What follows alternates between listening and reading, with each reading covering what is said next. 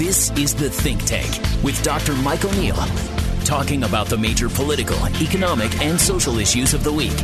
The Think Tank, KTAR News on 92.3 FM and KTAR.com.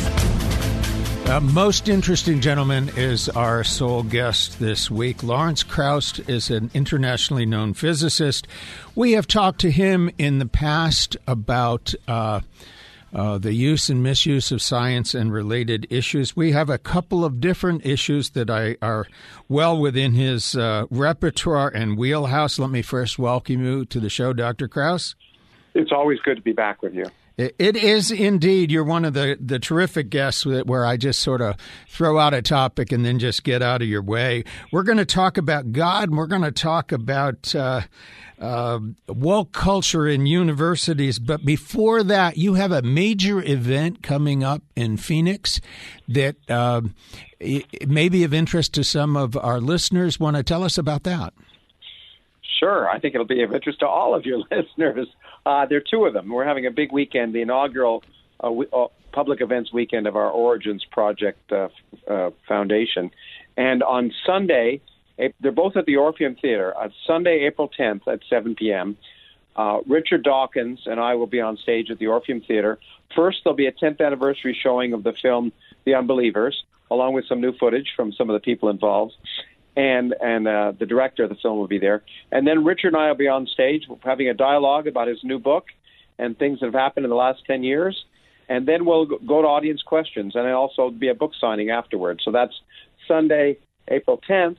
And then Monday, April 11th, also at the Orpheum, again at 7 p.m., we'll have a panel of some of the most well-known cosmologists in the world, including Neil deGrasse Tyson, me, Barry Barish, Nobel Prize winner, Alan Guth, the father of inflation, Michael Turner, one of the most well-known theoretical astrophysicists in the world out of the University of Chicago. And we're going to have a panel talking about the mysteries of the cosmos.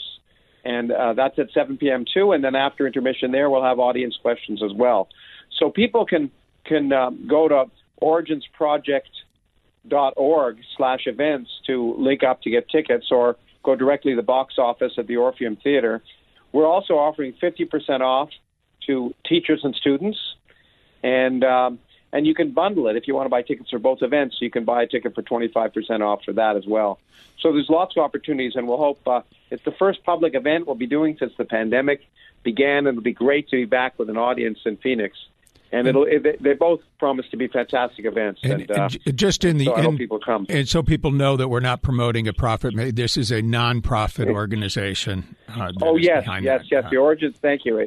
The Origins Project Foundation is indeed a non-profit, and the whole point of the Origins Foundation is to do part of what we're doing on this program now, but is getting people excited about science, connecting science to culture, and empowering people to deal with the challenges of the 21st century. So you're connecting science and culture. Those are some of the things the Origins Project Foundation is all about, and really getting people excited as well as entertained and provoked.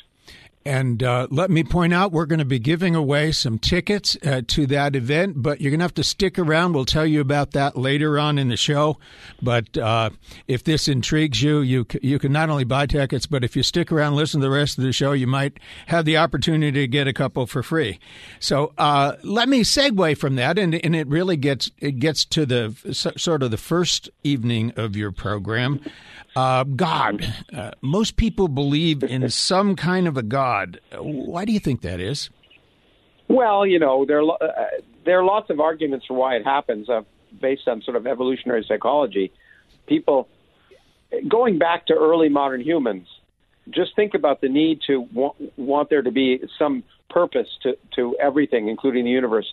The people who said our ancestors who were out in the savannah and heard rustling leaves and said, "Oh, it's nothing," compared to the ones who heard rustling leaves and said, "Maybe there's something causing it. Maybe it's a predator." Well, the ones who didn't think there was some cause of things, they got eaten. And so there was clearly a good evolutionary reason to be looking for purpose behind everything. And I think religion provides a lot of things that people need, not just that sense of purpose, but it unifies people. It's certainly in the early tribal times, it brings people together at some level as an in-group versus out-groups. And I think, and also before the rise of science, I think it gave different world religions gave some argument for why we were here, which is a question we all ask ourselves. So religion sort of has served as a way to try and appease that concern and question that people have. And what's really happened is that most of the issues where religion provided answers, or what appeared to be answers to questions of existence and how the universe came to be and how we came to be, science has demonstrated that, of course, that there are scientific explanations so you don't need anything supernatural. But that vestige of that need for, also the need, the universe doesn't seem to be fair. It doesn't treat people fairly, and the idea that there's someone looking out for us in some way is very comforting. And so it's easy to see how religion serves many of those roles in society and why it persists. And of course, now I think one of the reasons it frankly persists is that parents teach their children their religion, and that's always kind of concerned me a little bit, because I understand people think they're doing the right thing, but these notions of existence and God and all these things are very deep, and a 3 or 4 year old kid really can't assess them adequately. But once you're brought up in a certain religion, it's very hard to think otherwise. It's not very surprising that most people who believe in God believe in the God of their parents' religion. Well, it's an extraordinary, someone else's religion. Extraordinary percentage that if there were some external reality, then why is it that some astronomical percentage of people believe at least some level something of a similar nature to what their parents believe? Yeah, man. It should be very telling. And the main point is that, the religions are consistent with one another for the most part.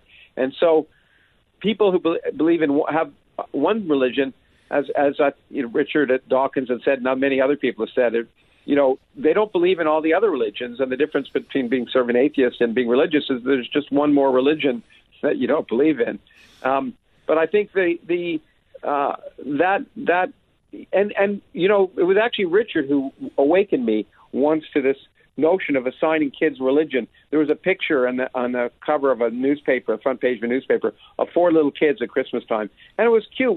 And they were all hanging out together, and he said, "Here's one Christian kid, here's one Jewish kid, here's one Muslim kid, here's one Hindu kid," and you go, "Oh, isn't that nice?" Then you think, but we're labeling them. They're 3 or 4 year old kids. We're not saying.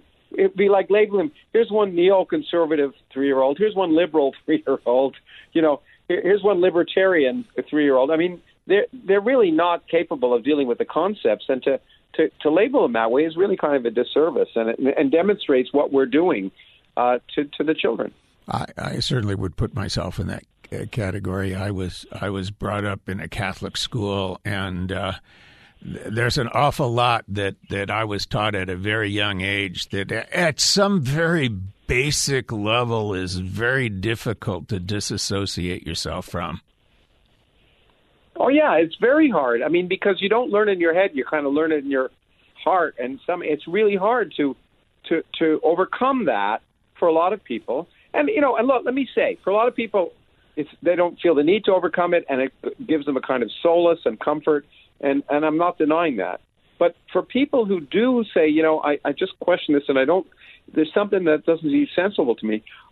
For a lot of people, it's really hard to overcome that early childhood education, plus the pressure of people around them. I've met, after that movie, The Unbelievers, came out, I got lots of letters from people from around the country who said, I'm living in a small rural area in the South United States, say, and I have questions. And first of all, I kind of feel like a bad person for having those questions. And secondly, I have no one to talk to about it. I feel like a bad person, and I have no one to talk to about it. And there may be a social sanction. There may be a social sanction on you for going public with those feelings. Oh, there would be a social sanction. And so one of the good things that movie provided, when people could see people around the world being happy to say, look, we're ethical, moral people, but we don't happen to have a religion. They suddenly said, well, I realize I'm not alone. And I think that's really important for people to realize it's okay to question. In fact, as a scientist, to bring the connection between this and science, everything should be open to question. Everything. We should encourage children to question and parents to question. And the notion that you can't question, say, the existence of God, and if you do, you're a bad person, is a tragedy. And it is embedded in many of our religions. We got a break right now, but I'll be back in just a minute. There are three separate things that were kind of suggested by as you were talking. I came up with three questions. I'll ask you them after we return in just a moment in the Think Tank. The Think Tank, KTAR News on 92.3 FM and KTAR.com. We're back with Dr. Lawrence Krauss discussing what is really kind of the ultimate question, the existence of God and the reasons therefor. One of the things you said in the last segment that caught my attention is, and it's certainly true, there are many people who choose to believe in God because they want to believe in God because they take some comfort from it. I suppose the other view of that would be, wait a minute, I don't want to believe in something just because I want to believe in it. I want to believe in it because there's evidence for it. Is that, you see people kind of fundamentally dividing along that line? Yeah, I think the fact that one of the things that science teaches us is that the universe doesn't care what we want, and that is a really hard notion for a lot of people to accept, that the universe doesn't care what we want, but it does. It just is the way it is. It does, and I think that's a real dividing factor for people, because the notion that we all want to believe. There's a lot of things we all want to believe every day, and for most of us, many of these things we want to believe get us through the day. We want to believe we create a world that would be a world we'd like to be in, that you love your job or your colleagues or your family, and you may not that day, but you convince yourself you do these things just to make it through the day. And so I think religion is that wanting to believe is a key part of the religious experience for many people. And I forget the first thing you asked. Actually, I was thinking of the second thing, but the first thing was what? I think it was sort of two parts of the same question, really. I react to that. Your comment, the universe doesn't care what we believe. Well, some people kind of take, in a way, a parallel position. Sort of, I don't care what the universe wants. I want to believe in God because it makes me feel good. It gives me a sense of purpose. Oh yeah, okay. And look, and that's a really important point, because a lot of people say, if I give up my belief in God, what gets me awake in the morning? Why don't I just kill myself? And the point is that, yeah, I do understand that gives you a sense of purpose, but just think about this amazing fact that you're alive in this weird universe where we're in a remote corner of a solar system, in a remote corner of a galaxy in the middle of nowhere, and yet we are endowed with a consciousness that allows us to ask questions about the universe, to understand the history of the universe back to the earliest moments of its existence and beyond.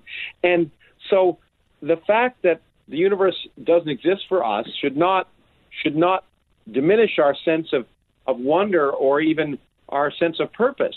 The fact is, we have this brief time on Earth, and it should enliven us. It should empower us to enjoy that experience and explore everything there is about being human.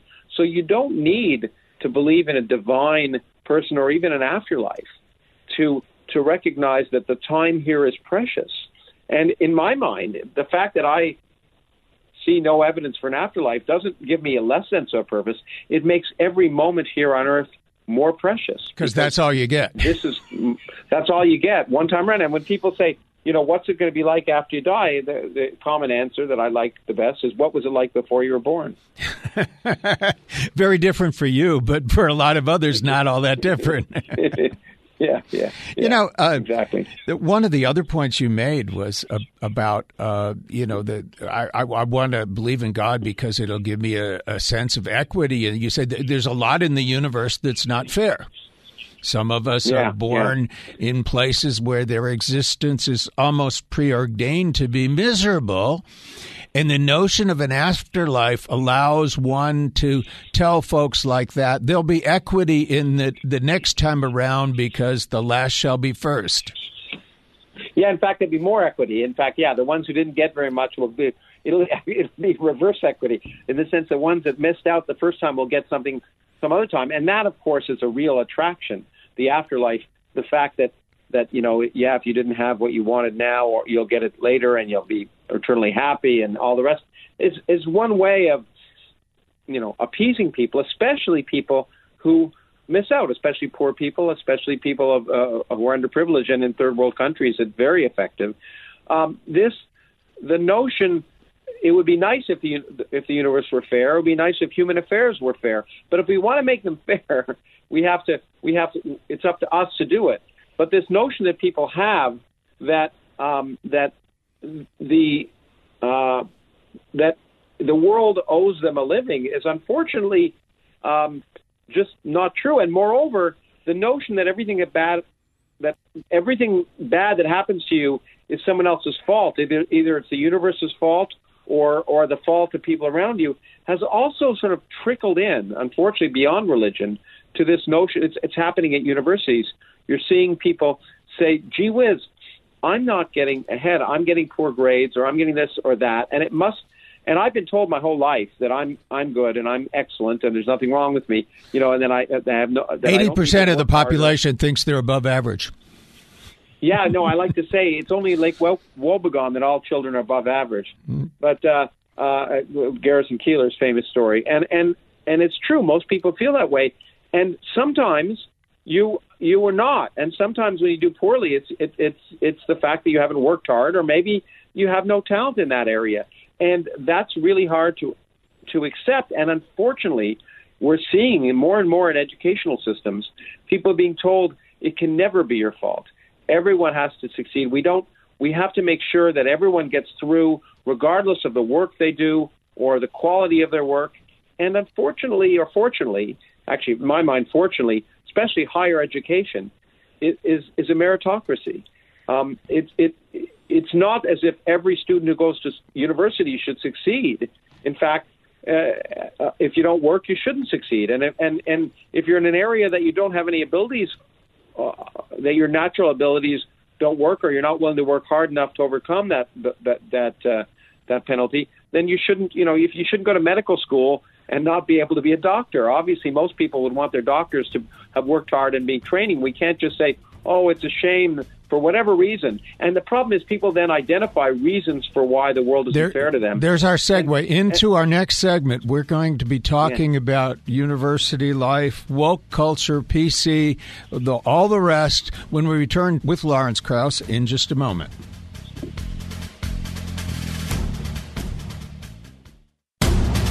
The Think Tank, KTAR News on 92.3 FM and KTAR.com.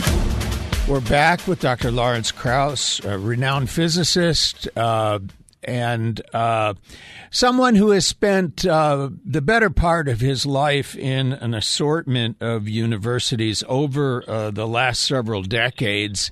And one of the recent development in our universities is the development of woke culture. Would you care to define that? Well, it's good. That's a good question, how to define it. I think that the definition is that there are built-in obstacles and inequities in our culture that interfere with various people's ability to succeed, and that you cannot question those. The first thing, it's very religious in nature.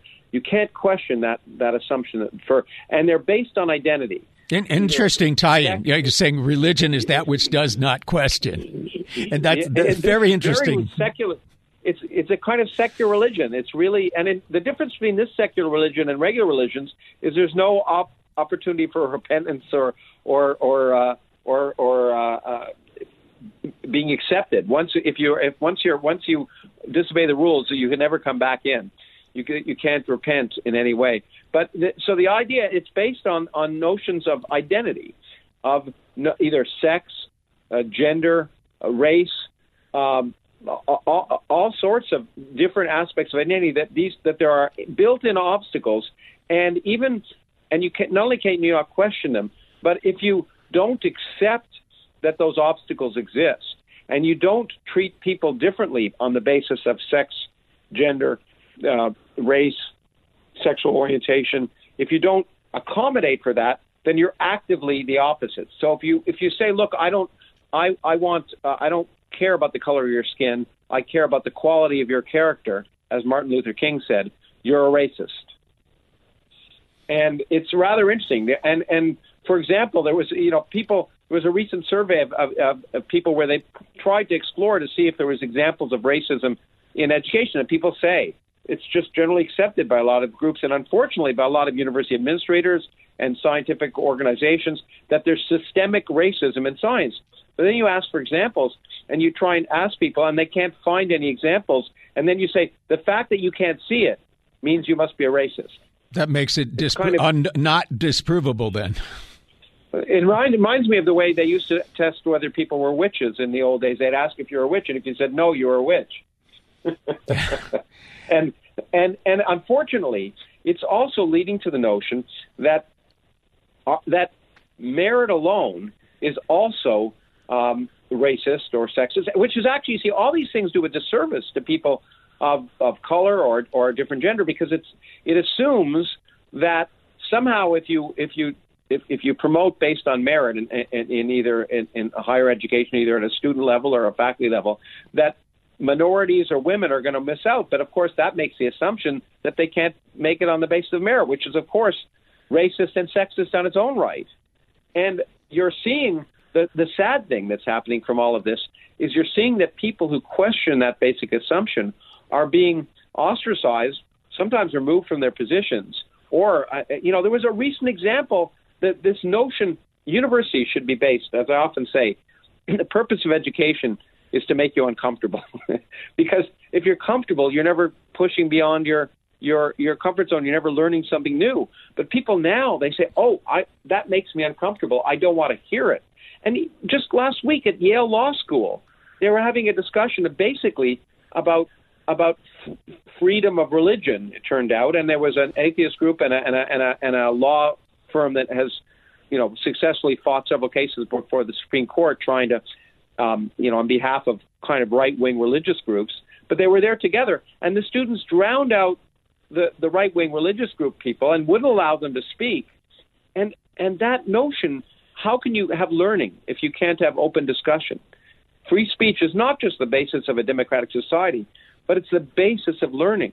Because one of the most important things about free speech, that why you have to allow ideas you don't like or upset you, is that sometimes you may find out they're right. And if you don't listen to them, you'll never find out you're wrong. But in university, among all places, they should not be constrained by ideas that may seem hurtful or upsetting to anyone or offensive to others. But you're seeing that what's really sad and what's really is this assumption that there are built-in inequities, in spite of the fact that universities been worked very hard ever since I was a chair of a department to ensure opportunities for both women and minorities to get positions.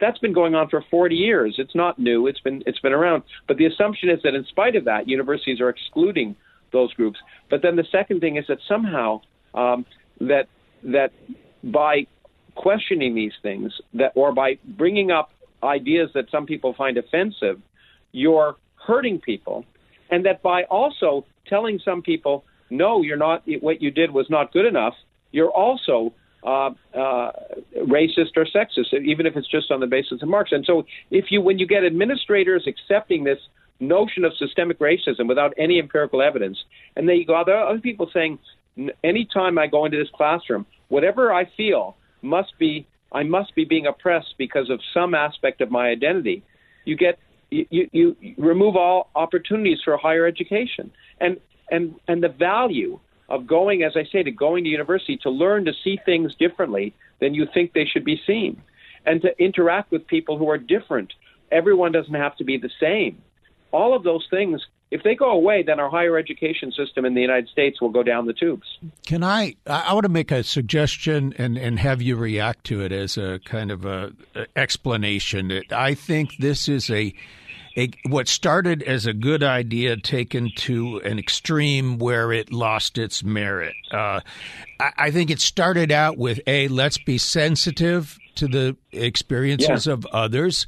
Let's recognize that there has been discrimination of a variety of sorts and try to rectify it.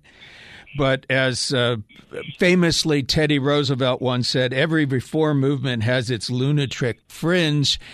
That seems to be it seems to be taken to such an extreme position that it no longer resembles what it started out to be, and particularly when it shuts down free discussion of just about anything. Yeah, no, you're absolutely right. The intent of all of this was important, to try and ensure equality of opportunity, which is really what's important, not equality of outcome. And that is sort of a liberal notion that's been very important. And to recognize that, yes, the United States has had incredible racism, sexism, and, for what it's worth, anti-Semitism over time. But the United States now isn't the United States of 100 years ago. And to recognize that we need to constantly work to ensure that we have a free and open society. All of those are good goals, but as you say, when you push them to extremes, then what you do is you ultimately hurt everybody, including the groups you're trying to help. Because, for example, this isn't happening. This particular example isn't happening in the United States. It's from Canada, which doesn't have the same constitutional rights in certain areas of the United States does. But there are universities in Canada. There's one in Nova Scotia that was advertising a chemistry professor, assistant professor position, and it said that no males could apply for that position. And when you do that, what are you doing? First of all, you're excluding a large amount of people, but then whenever the person you hire automatically has an asterisk to their name, because you're saying that, for the rest of their lives, you're going to say, well, were you hired because you were qualified or because you're a woman? So if you have to think about these things in the long term as well, and when you push them beyond, not only beyond the level of reason, but when you make them such that questioning them makes you a heretic that has to be excluded, that has to be canceled, that you can't speak up, you can't have a job, or any of those things, then it's the worst of all possible. It's what's happened. I mean, if you want to take an extreme example, take Russia at the Russian Revolution. The intent of the Russian Revolution was probably a good one, which is there were a lot of poor people who weren't getting a proper slice of the pie.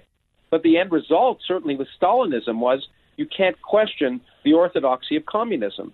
And that kind of ideological bent, the fact that you cannot go against ideology, is what we're seeing now with identity politics.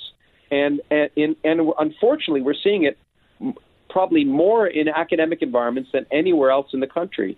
And it's a real concern. Ideology should never get in the way. But this is ultimately an ideology. The ultimate irony here to me is that I see parallels between this type of belief system and that of fundamentalist religions that share the common thread that there's a doctrine that thou must believe, and if you do not believe this, you are a heretic or some equivalent word depending on the religion. It is a kind of secular religion, as I say, and in some sense it's, I was on a panel at Oxford University, debate on the question was, is everyone religious? And I actually went on the side that said yes. My atheist colleagues were on the other side, because I said if everyone wasn't religious by nature, we wouldn't need science. Everyone would automatically be scientists and question themselves. But I think what you're seeing is this kind of secular religion replacing organized religion in some way. People feel the need to believe some notion, and that cannot be questioned. And that's the common thread that we come back to, that you're not allowed to question religion. If you question your religion, you're a heretic or an apostate or whatever. Exactly. Such a parallel with woke culture. And it used to be that that the way out of this was education. The way to get people to expose to ideas other than their own, to at least question their own ideas, which is really what education is all about. That was the place of the high schools and universities. And the scary thing is that universities are turning away from that as the place. Instead of being the place to enlighten people, it's the place to reinforce people's pre-held beliefs. And if you argue against it, it's kind of amazing how you get labeled. my politics have always been, by American standards, left to center. But when I question this notion, I'm called a right-wing pundit. And the interesting thing is that generally questioning these kind of things can only be now. I published I write some now for the Wall Street Journal than I did for the New York Times before, because these issues are now in some sense considered to be the province of the right, and it's really unfortunate that ultimately there's no doubt that these notions came from the left, who were more concerned about issues of equity and equality, and for good reasons, as you pointed out. But what it's now turned into is an abuse, and any time, anywhere you go, when people say you can't question this idea, you should question that idea, and you should question them for why they're saying you can't question it.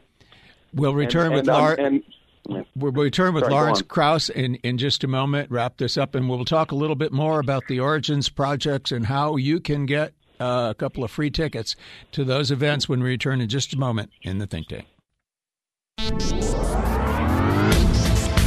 The Think Tank, KTAR News on 92.3 FM and KTAR.com.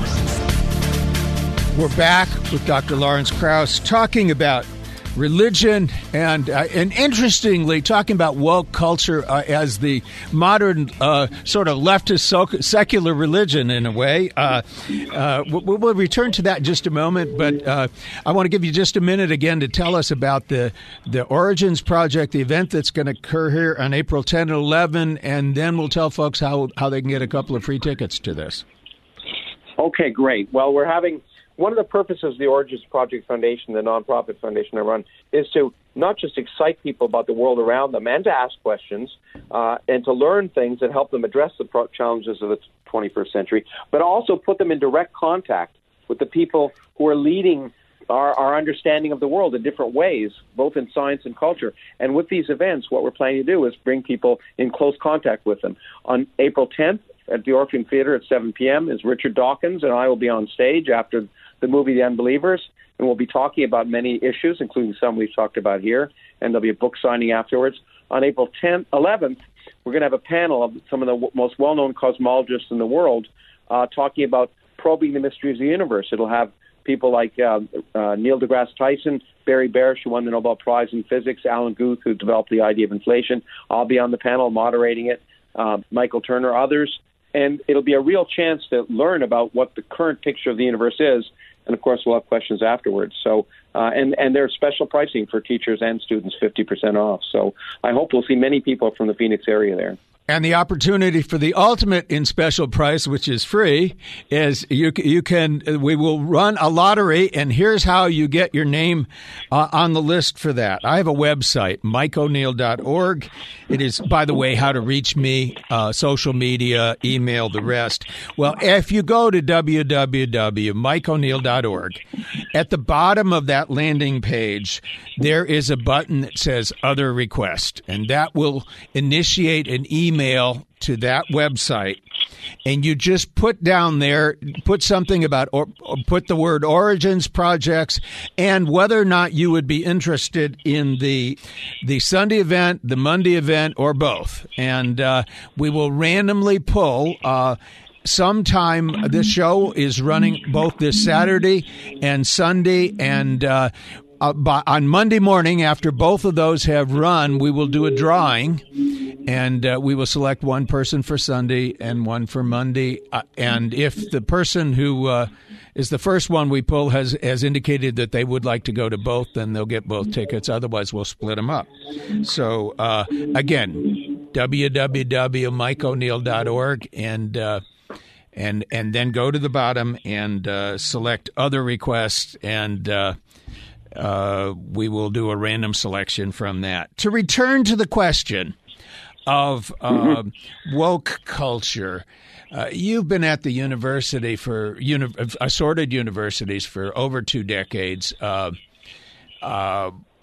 did this start and why? You were there long enough. You were there before. So when did this happen? Well, I think as you indicated earlier, it began out of real concerns. There were real inequities in our society. Women weren't allowed in university, let's face it, in the Ivy Leagues till almost 1970. And so there were real inequities, and same with obviously race. And so there was, I think it began out of an honest idea to make some kind of recompense to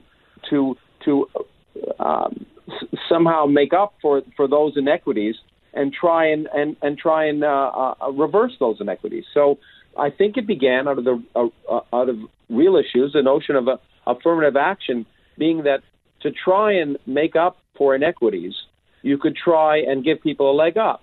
And I think it was a well-intentioned notion that there had been built-in inequities in our society, and racism and sexism in particular, and that to try and counter that, make up for it, and remove it, you would give people a leg up early on because there were problems in schools, problems with getting access to education and other things.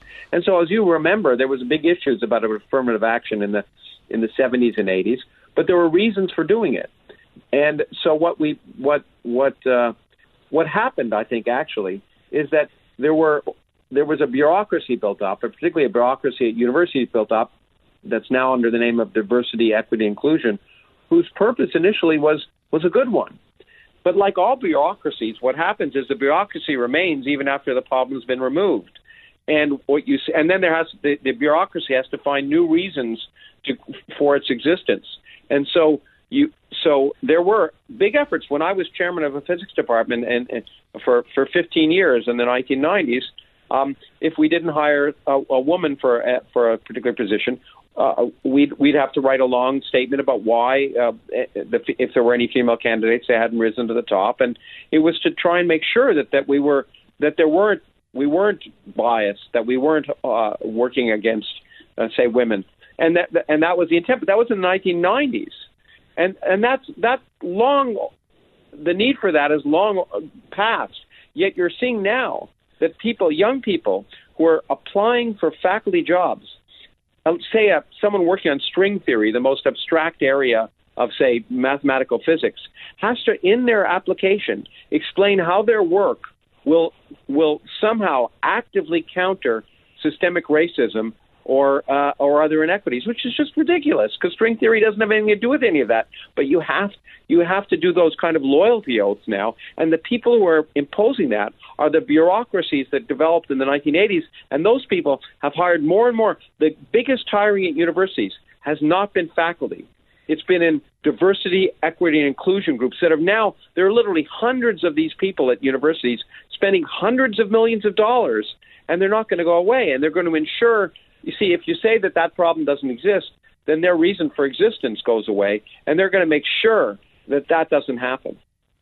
And a reason why I think, there's some cases going up to the Supreme Court which may basically prevent affirmative action in universities. I don't think they're going to be of great consequence because I think affirmative action is so currently built into the DNA of our universities that that those kinds of actions will persist anyway. Well, look, here the key point is, and this is my point, there's still inequities in our society, and there's still racism in various areas of our society, and potentially sexism. It's not endemic at universities, but the place to solve it isn't at universities. You don't solve those inequities at the last end of education. What you try and do is you try and spend money to ensure that inner cities kids in American cities can get a good education. When I lived in Cleveland, where I was chairman of that physics department, I'd go into those schools and the kids didn't even have books. They didn't have money for books. And so how can they expect to compete adequately at a university level? The place where we need to solve those inequities is in supporting, and this here's my liberal tendencies coming out, is into supporting and providing support for those kids in public schools, providing support for enough support for single parents to be able to function in our society. And so what you have to do is give kids a good family environment and a good school environment, but you don't solve it at the PhD level. That's just too late. So basically, you've got kids coming in, that some of them that are ill prepared. The fix is to deal with the lack of preparedness where it originated. Exactly, to deal with the lack of preparedness, or to have remedial programs. Out of time. Lawrence Krauss, thank you very much. Okay. We'll see you next week in the Think Tank.